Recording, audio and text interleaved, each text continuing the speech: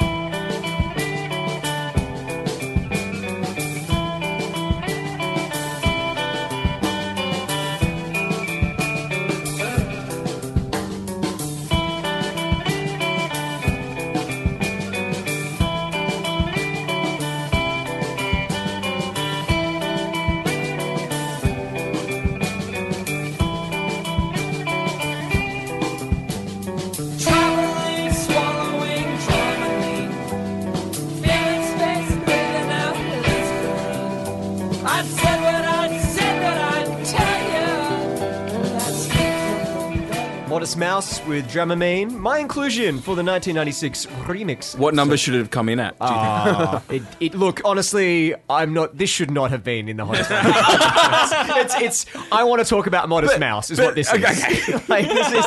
He couldn't wait until 2004 when they actually tuned that in. It's not like the barbecue's happening, the beers are coming on. Do you remember my ex? Because I do. She'll be back. I She'll think be you back. can say. I think you can. I don't know. Maybe you think it should have been number one, but like, No. Where would you think it would go? Look, I honestly think it should go where all the great stuff happens. At least in the modern countdowns, I find like somewhere between the 80 to 60 bracket. Yeah, that's nice. Okay. That's You good. know, That's you know good. what I mean? Yeah. Like a 74 or something. Yeah, the classic Yeah. 74. Yeah, I'm for it. That's But good. also, like, I absolutely would not want this to come on during a barbecue for the Hottest 100. I mean, everyone's in the park playing cricket. This is a sad song. And Deej, you're right. Like, Modest Mouse do eventually make it into the Hottest 100, which is Yeah. awesome. Some really, really great tracks coming up. Float On from 2004. Massive indie anthem. Dashboard from 2006.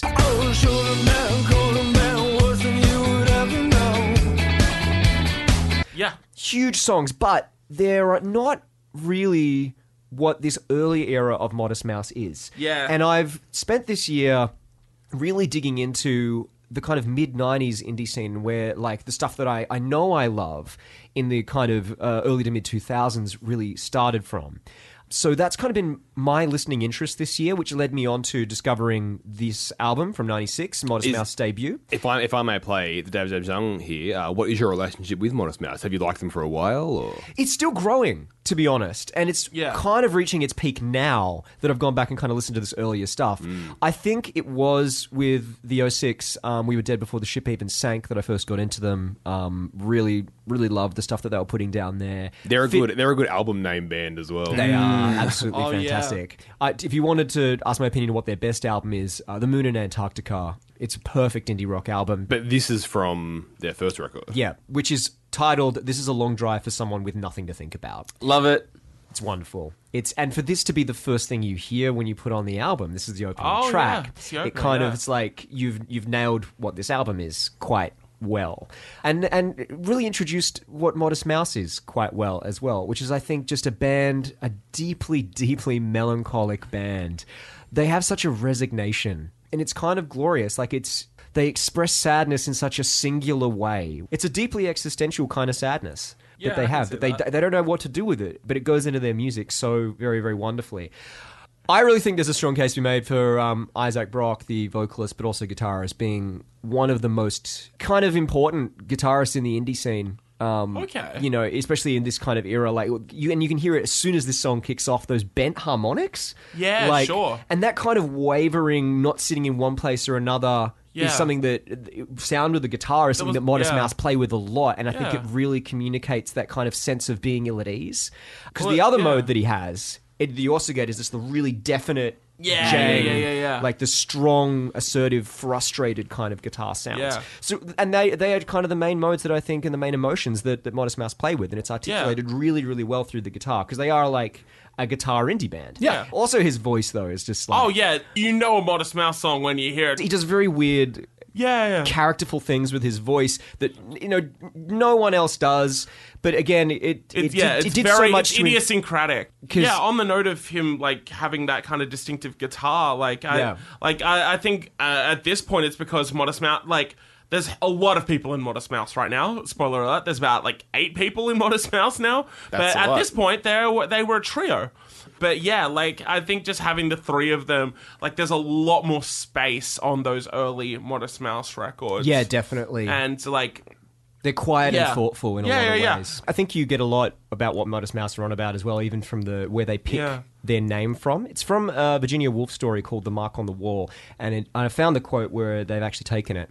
And it's, "I wish I could hit upon a pleasant track of thought, a track indirectly reflecting credit upon myself, for those are the pleasantest thoughts, and very frequent even in the minds of Modest Mouse-coloured people, who believe genuinely that they dislike to hear their own praises." How lovely. It's and it's just like that's it. Yep. And then you look at the album titles. A Long Yeah. Drive for Someone with Nothing to Think About, The Lonesome Crowded West, The Moon in Antarctica, Alienation, like separateness. Really They also quiet. have an EP called No One's First and You're Last, which is, not as friendly as you'll get, really. And even this song, like it's a song about a dysfunctioning relationship. The lyrics are truly wonderful. We kiss on the mouth, but still cough down our sleeve, being probably my favorite line in the it's whole so song. brutal. Wonderful. Yeah, but really, really good. And, like Dramamine itself, for those wondering, is a drug used to treat nausea and motion sickness, but also taken in large enough quantities can make you trip. I think when you apply that kind of imagery and that kind of metaphor to a dysfunctioning relationship, it's really kind of beautiful. So just to wrap up for me, the reason that I really wanted to highlight this early era Modest Mouse is because I think they're playing with something very pure and very special that changes later on. And if you've only heard their later stuff, you kind of wouldn't be aware of this. It's because it's matching what I've been listening to recently, and my relationship with Modest Mouse is kind of growing and has substantially grown this year from listening to these guys. I keep going back to them. I keep loving them, and I just think, like, if you're someone who loves like really thoughtful, sad music, like I do, they're just an excellent band to go to for that. Yeah, 100%.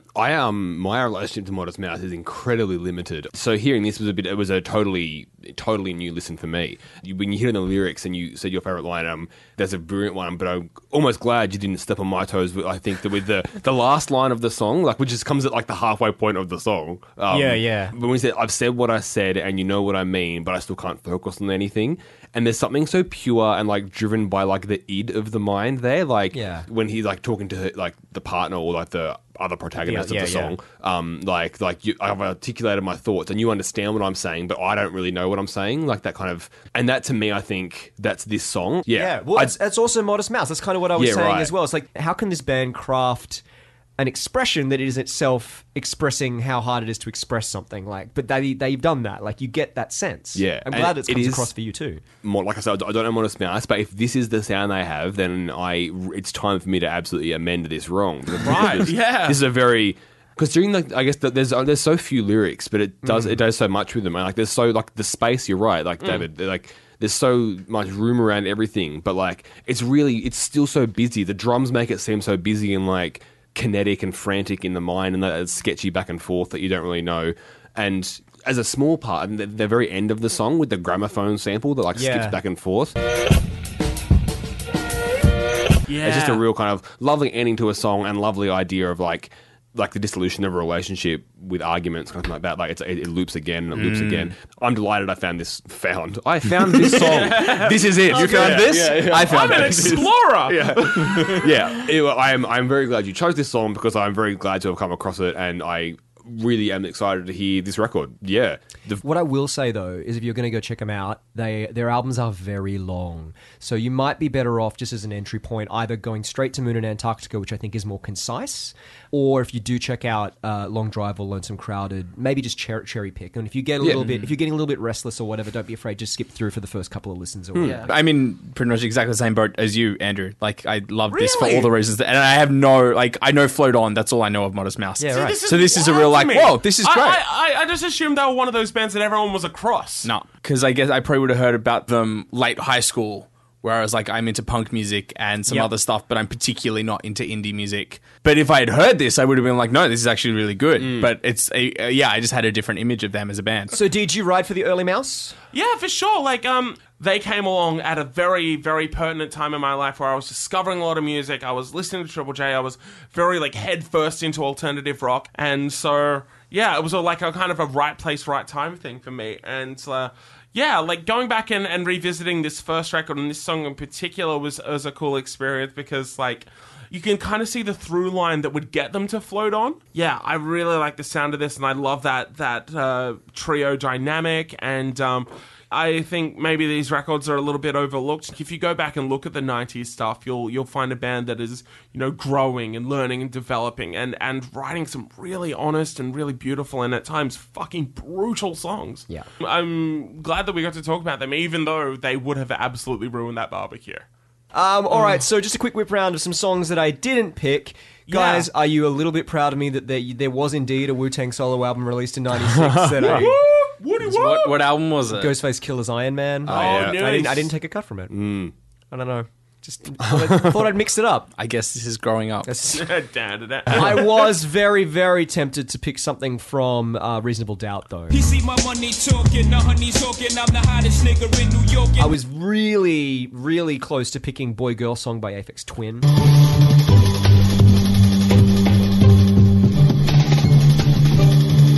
I was also thinking Boy Girl Song by Aphex Twin. Yeah. Really? Yeah. Okay. Yeah, it's amazing. I was also maybe going to pick Get Me Away From Here I'm Dying by Belle and Sebastian. Oh, great. Oh, get me away from here, I'm dying. And there was a part of me that was tempted to pick Pony by Genuine.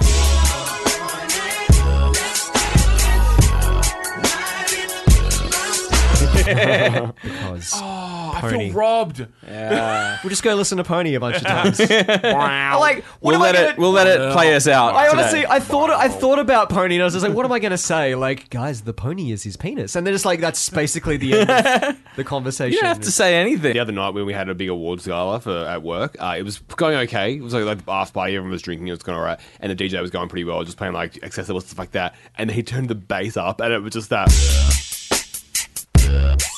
Everyone just got fucking ratchet. It just like, it was the start of the party. Tires coming off and like tears shirt, butts Yeah. popping So everywhere. fucking good. Yeah. Oh, man. It's the greasiest bass line that has ever existed. You feel it in your chest. I had this thing one day. I don't know why this came about. I was like, I'm going to see how many times I can listen to Genuine's Pony in a row, and it was the answer was 6, and I took a shower afterwards. Anyway, We just grinding on everything. Just I don't want to talk about what that time was. Everything after the third play is unmentionable. All right, Deej, it's up on you, my man. What have you picked? I might go off what you were saying and tell you a couple of songs that I didn't pick that were on my shortlist. Ooh, starting with that remix, indeed. Yes, indeed. So there was "Follow You Down" by Gin Blossoms. Anywhere you go, I'll follow you down. Go on, laugh it up. I fucking ride for Gin Blossoms like no one's business. I'm gonna get the lyrics of "Hey Jealousy" tattooed on my forehead. You're running out of space on your body. I really All the am. tattoos Yeah. you mentioned this Yeah. season.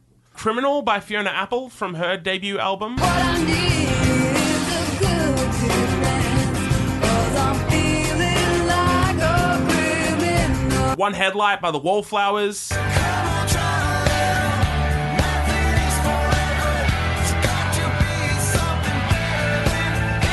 Which is the band fronted by Mr. Jacob Dylan, Mr. Bob Dylan's son. No shit. Yeah, true story, true story. "Bound for the Floor" by Local H.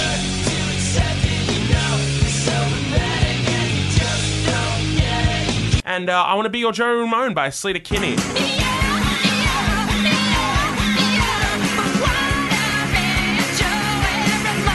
It is a fucking shame that they have never made it into the hottest 100 ever. Especially because every band is Sleater Kinney now. Yeah, totally. Which is great. That's the opposite of a problem. But I couldn't go past this classic. It was written that I would pick this song. Ladies and gentlemen, this is Nas and Lauryn Hill. The song is called "If I Ruled the World." imagine that. Life, I wonder, will it take me under? I don't know. Imagine smoking weed in the street without cops harassing. Imagine going to court with no trial. Lifestyle cruising blue Bahama waters. No welfare supporters. More conscious of the way we raise our daughters. Days are shorter, nights are colder. Feeling like life is over. These snakes strike like a cobra. The world's hot, my son got knocked. Evidently, it's elementary. They want us all gone eventually. Trooping out of state for a plate. Knowledge, if coke was cooked without the garbage, we'd all have the top dollars. Imagine everybody flashing. Fashion, designer clothes. Lacing your click up with diamond rolls. Your people holding dough, no parole, no rubbers. Going raw, imagine law with no undercovers. Just some thoughts for the mind. I take a glimpse into time. Watch the blunt read, the world is mine. If I rule the world, Imagine that. I free all my sons.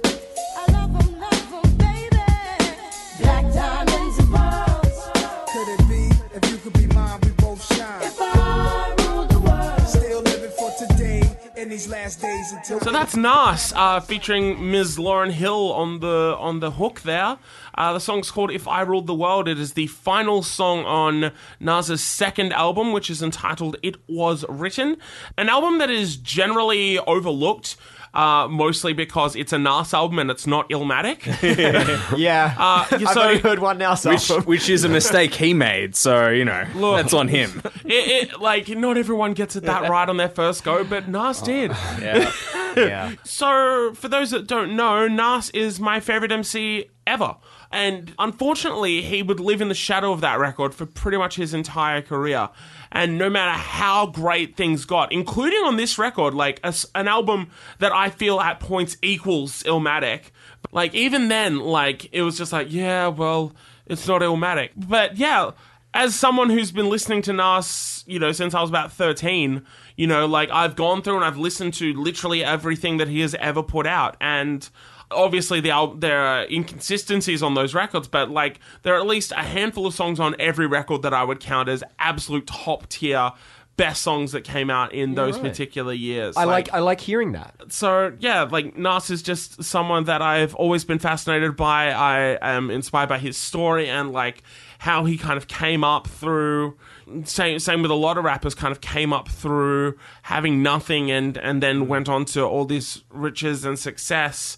Has had, a tumultuous history and has kind of had a lot of ups and downs. And he's still as technically proficient and engaging and colorful and inventive as a lyricist and a performer and as an MC. And I think there are very few examples of that are greater than If I Ruled the World. So I picked If I Ruled the World because it is one of my favorite songs, not only from 1996, but ever. It features two of my favorite people, which is Nas and Lauryn Hill. Lauryn Hill we have touched upon when we talked about the Fugees. I think she adds so much to this song. Like, I can't imagine anyone else singing that hook. And, and it really is kind of era defining, like the beats and like that massive hook and those harmonies that she builds up, like it just sounds huge. It's that idea of just cloud talking and just dreaming, like having that dream, thinking about what life would be like on, like Nas is thinking, if I ruled the world and everything in it, sky's the limit, and like, he wants to know, like, if that's a possibility in his lifetime, if, a black man that has, risen up through the street can make it, and can reach that level, Jay-Z had the same dream, Kanye West had the same dream, like, it's Biggie Smalls, it's just this constant story through hip-hop, but it is never not engaging because everyone has their own versions of that story. Everyone has their own way that they came to be where they are, Yeah. And that's one of the great things about American hip-hop, especially in the 90s. Like, a lot of these stories were coming through, and I am always kind of fascinated by them. There's a bleakness to this song, but there's also that optimism, which I find really, really beautiful. Yeah. And for someone who is widely regarded as one of the best MCs of all time, it's still crazy to me that he is still so underrated.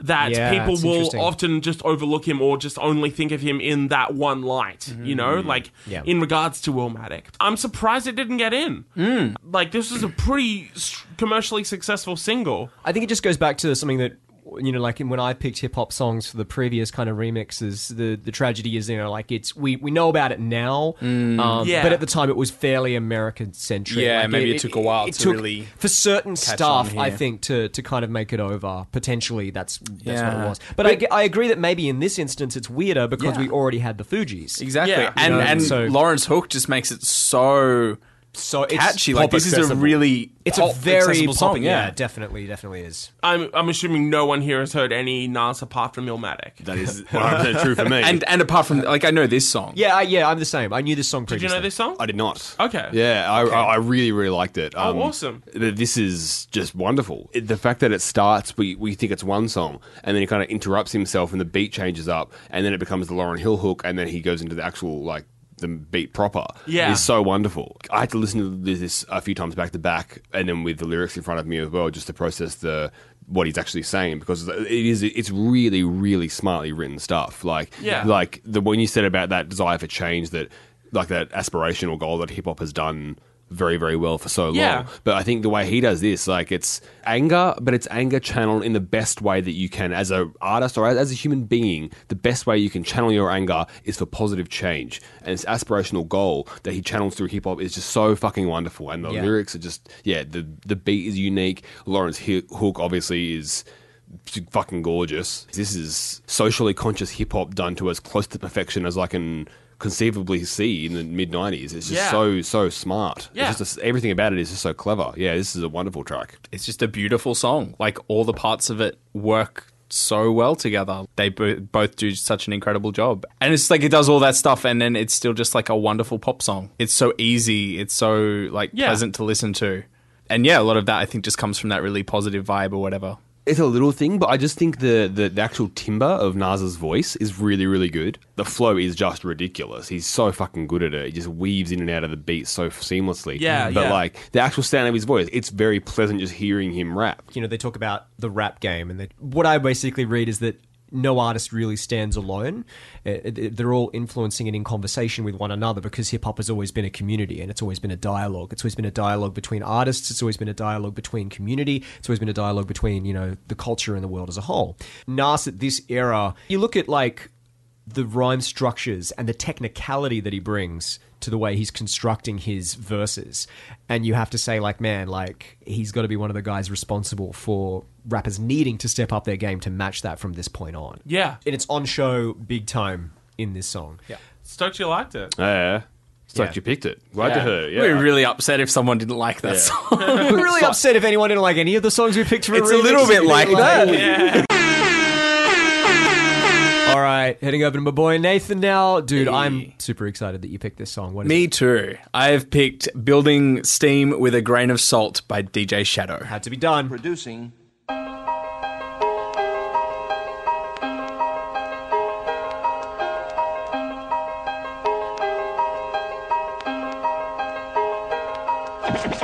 From listening to records, I just knew what to do. I mainly taught myself.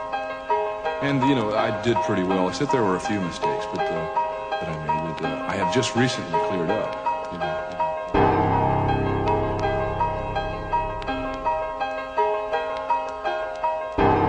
I'd like to just continue to be able to express myself as best as I can in the industry.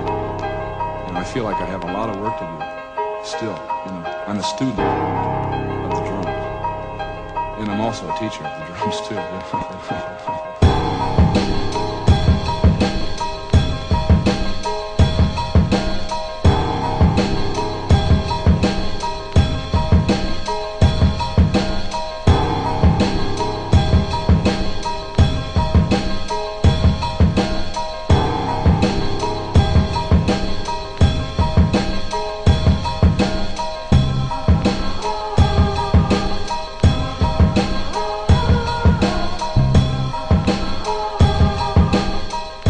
So I picked Building Steam with a Grain of Salt by DJ Shadow off his very acclaimed album Introducing.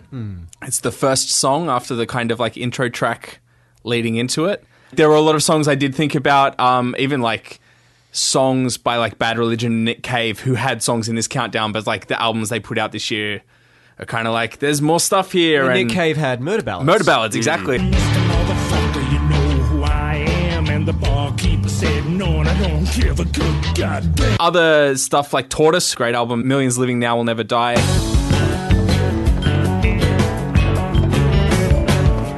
Slater Kinney as well. The Space Jam soundtrack came out this year. yeah. It's pretty hard to not pick Quad City DJs. I should have. Like, I'm quickly so want sorry. to change my vote because Everyone is just so filled with regret right now. because if it was the barbecue, I know what I want to hear. Yeah, actually, shit. Also, Oval's 94 Discount album is a really lovely early IDM album that is beautiful.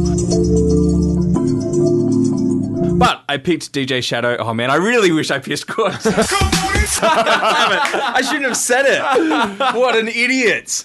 This needs to be talked about in 96. Yeah, that's it. That's it. 96, you have to talk about DJ Shadow. Introducing is just... huge. Monolithic It's and singular. absolutely. Like the way he didn't invent like using samples in music or whatever, but the way that he crafted this album and then the success of this album Yeah. is like defining in terms of like plunderphonics, in terms of an entire genre around building music from samples of other music.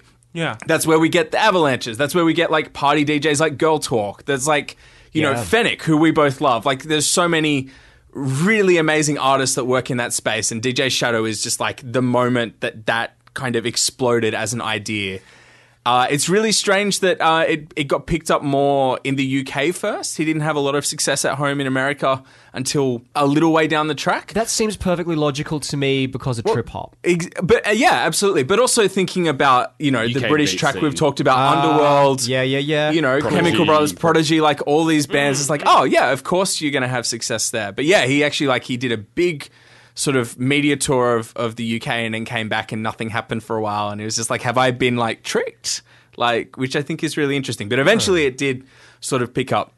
So this whole album he made with an Akai MPC 60 sampler. It's this beautiful, like it looks exactly what you think like a, you know, dodgy 90s sampler machine would look like. Yeah, totally. Out of records that he had this beautiful routine of going to rave records every day and just digging through the music and finding bits and pieces. Yeah, hence the album cover. Yeah, exactly. That's the photo is of him. Very iconic album. Yeah, cover. Yes. absolutely.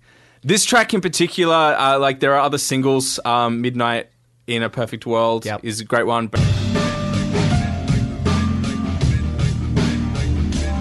I wanted to pick this because this is the one that I always felt the most drawn to, maybe partially Definitely. because it opens the album. No, I but feel the same way. Yeah. It's just a gorgeous track. The way that he works the layers in is so beautiful. And then you get all these really playful bits with the drums and there's kind of like little breakbeat drum fills going on. The beautiful like interview with the drummer George Marsh where he's just talking about his craft as a drummer and how he's a student of the drums, but he's also a teacher. Yeah. It's like, it's beautiful, but Yeah. that stuff also really well reflects DJ Shadow's own craft in like showing how he's constructing this album. Yeah, because you can't ever surpass the samples you're using. Exactly. Can you? Exactly. And so the way that all these interviews is talking about making music, it just really well reflects quite explicitly what's going on in the song, which I think is just beautiful to sort of show that craft and really like point it out as you're doing it.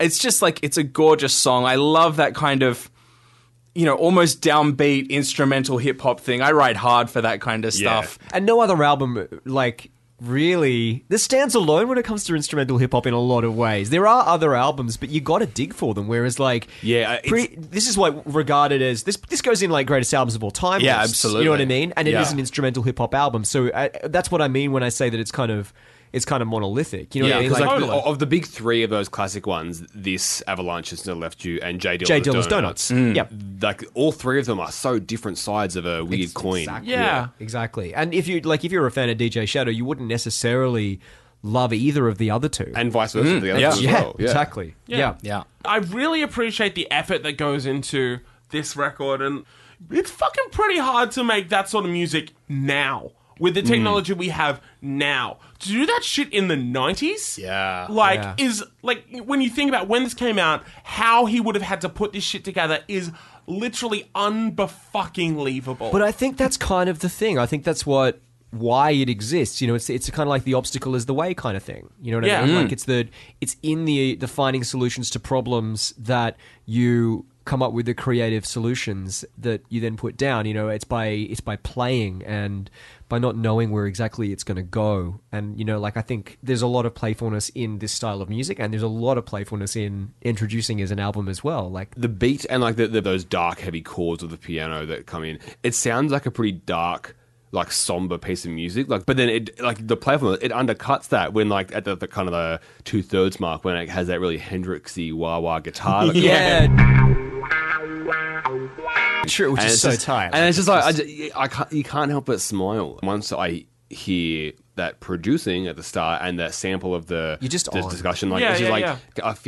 I feel the tension from my neck muscles just relax a little bit. I know that feel. I yeah. heard it like on the radio a couple of months ago. I was just driving. I hadn't listened to this album for I don't know how long, and someone on FBI played it just while I was driving somewhere. And absolutely, it's just Yeah. like as soon as producing it, Like, You oh, sink, you I was sink just like, into your holy chair a little bit. Yeah. Yeah, you sink in. It's just like, it's odd to call like instrumental hip hop beautiful, but like there's so is much beautiful. beauty in this track. It's just so fucking immaculate. And you're right with Yeah. that, the finding solutions thing and like how hard it would have been. And like there is some excellent instrumental hip hop that's around at the moment, and like there are Yeah. a lot of excellent producers working. Definitely. Now, like hearing record static is part of the design of instrumental hip hop when you're making Yeah. it on a computer. Like you Yeah. artificially put in the white noise. But like here, like there's no way around it. It's like, oh, this is a really old dusty record. This is how And- it's supposed to sound. yeah, Yeah, and like, oh, I cut the tape a little bit unevenly. This is not going to sound perfect. And Mm. those problems just make it such a beautiful fucking piece yeah, of work. imperfectly perfect. Exactly. Yeah. Yeah. And also deceptive, though, because it's like, Yeah. as you said, it all comes together so seamlessly and so wonderfully that you really have to continually remind yourself as a kind of like almost mindfulness practice when you're listening to DJ Shadow to go like, wait, that new thing that just came in, that was a choice that was thought Yeah. about. Yeah, and- that came from nowhere, and he decided that out of everything that That's he had, like he a picked that. And it- completely obscure sample he That's heard right. in isolation. That's right. And figured out that it would sound this good That combined wah-wah with these guitar. other Yeah. elements. You know what I that mean? is- Like- that is fucking remarkable. Because That's it seems like, of course, that needs to go there. It's perfect. You do that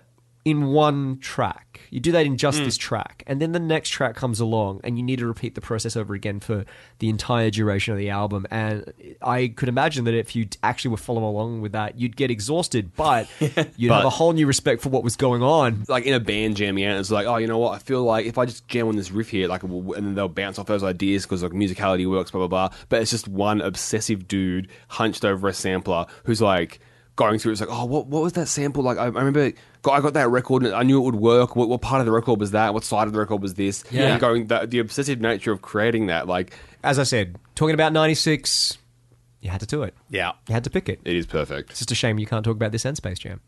So I also brought in One more song left to go for this 1996 remix episode. Mr. Andrew McDonald, what have you got for us? I've got here. This is Dirty 3 with "I Remember a Time When Once You Used to Love Me."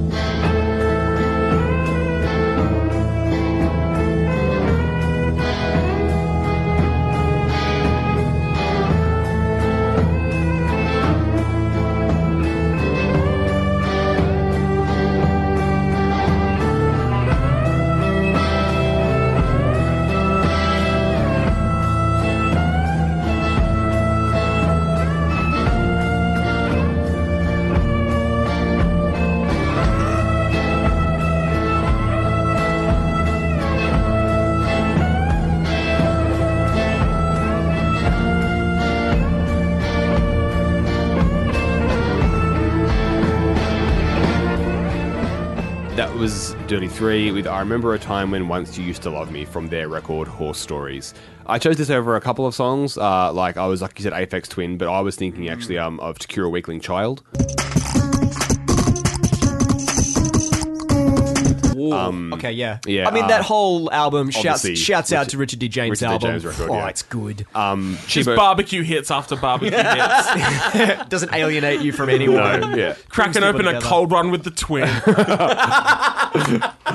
I was also thinking between Chibo Matto's The Candyman. The Candyman, the Candyman, yeah. The Candyman, the Candyman. Okay. The John Spencer Blues Explosions, Two Kinds of Love.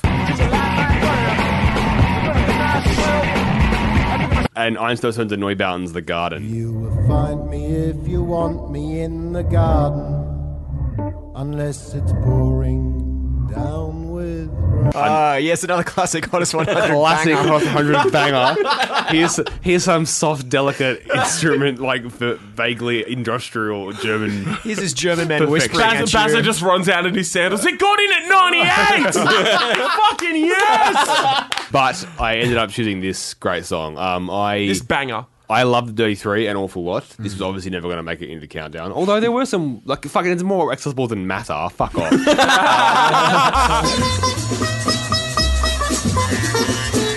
The Dirty Three are one of my absolute favourite Australian bands of all time. A lot of people know them. If not, they certainly know Warren Ellis from his work with Nick Cave and the Bad Seeds and a bunch of soundtracks. And the other two members of the band are Mick Turner and Jim White, also brilliant musicians. Horse Stories, the record this is from, is perhaps my favourite record of theirs. Certainly one of their most acclaimed, along with Ocean Songs, but this is probably my preference. And I think this song, I don't think it's entirely representative of the Dirty Three sound. It's more like, I guess, punk sounding than a lot of their more contemplative music. But I think this is certainly why I initially turned to them and why I turn to them now. This is just, I think, like a fucking dirty rapture fire dance of a song. Warren's violin work, he's one of the finest musicians in Australia working today, and it's on like full form display here. Like the anger he puts into this song, from the slow kind of Eastern European Romani sounding like sweeping. Sorry, I'm just really aware that I want this to be, we're talking about a violin song, I want this to be a safe space for Adam where he feels like he has the respect and agency to be able to talk about this song. Oh, it's a violin song. Yeah. Oh, yeah! I heard. Just guitar and drum. Oh, yeah, Yeah, so it they're was- called the Dirty Two.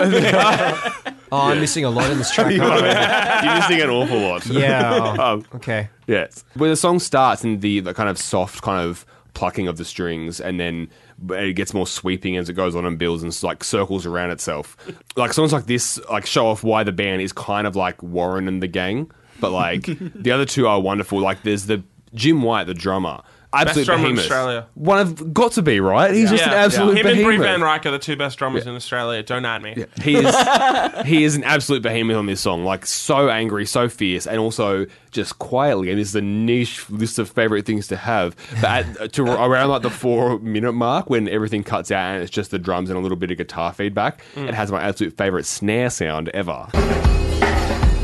Because it's so tight. I think the guitar here mix kind of almost like the rhythm section in this song, I think. Just like, it's gorgeous, angry, and it's an utterly beautiful song to me.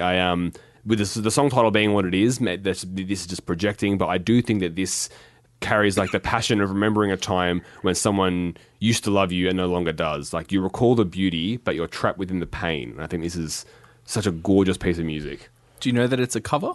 I did not know that it's a cover. It's a cover. This is mental. Who This is did it a cover. originally? It's a cover of a Greek song called I Mia Fora Thymamia, which translates to I remember a time once when you It used to love sounds, because I know that he does a lot of work with Greek musicians, and it sounds very Greek with the violin work. Written by a Yannis Spanos and performed by Arletta. Νύχτα βροχερή, άδειο το χέρι. Ψάχνει να σε βρει, μα δεν το ξέρει. Πού θα σε βρει.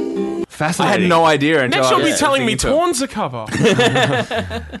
You're 100% right. This is such a gorgeous song for all of the reasons you say. Like, this is the Dirty Three on full display as the incredible musicians and composers and arrangers. Like, the dynamics that they pull off in this band are completely unique. Like, when I listen to the Dirty Three, it's not like anything else. Yeah, and that I listen like to. not many bands do what the Dirty Three do. No. And not Oh, just, yeah. and not just because it's instrumental and there's violin. Bands don't really sound like the Dirty Three. Yeah, which is a tragedy, but also I get it because it's hard to be this fucking good.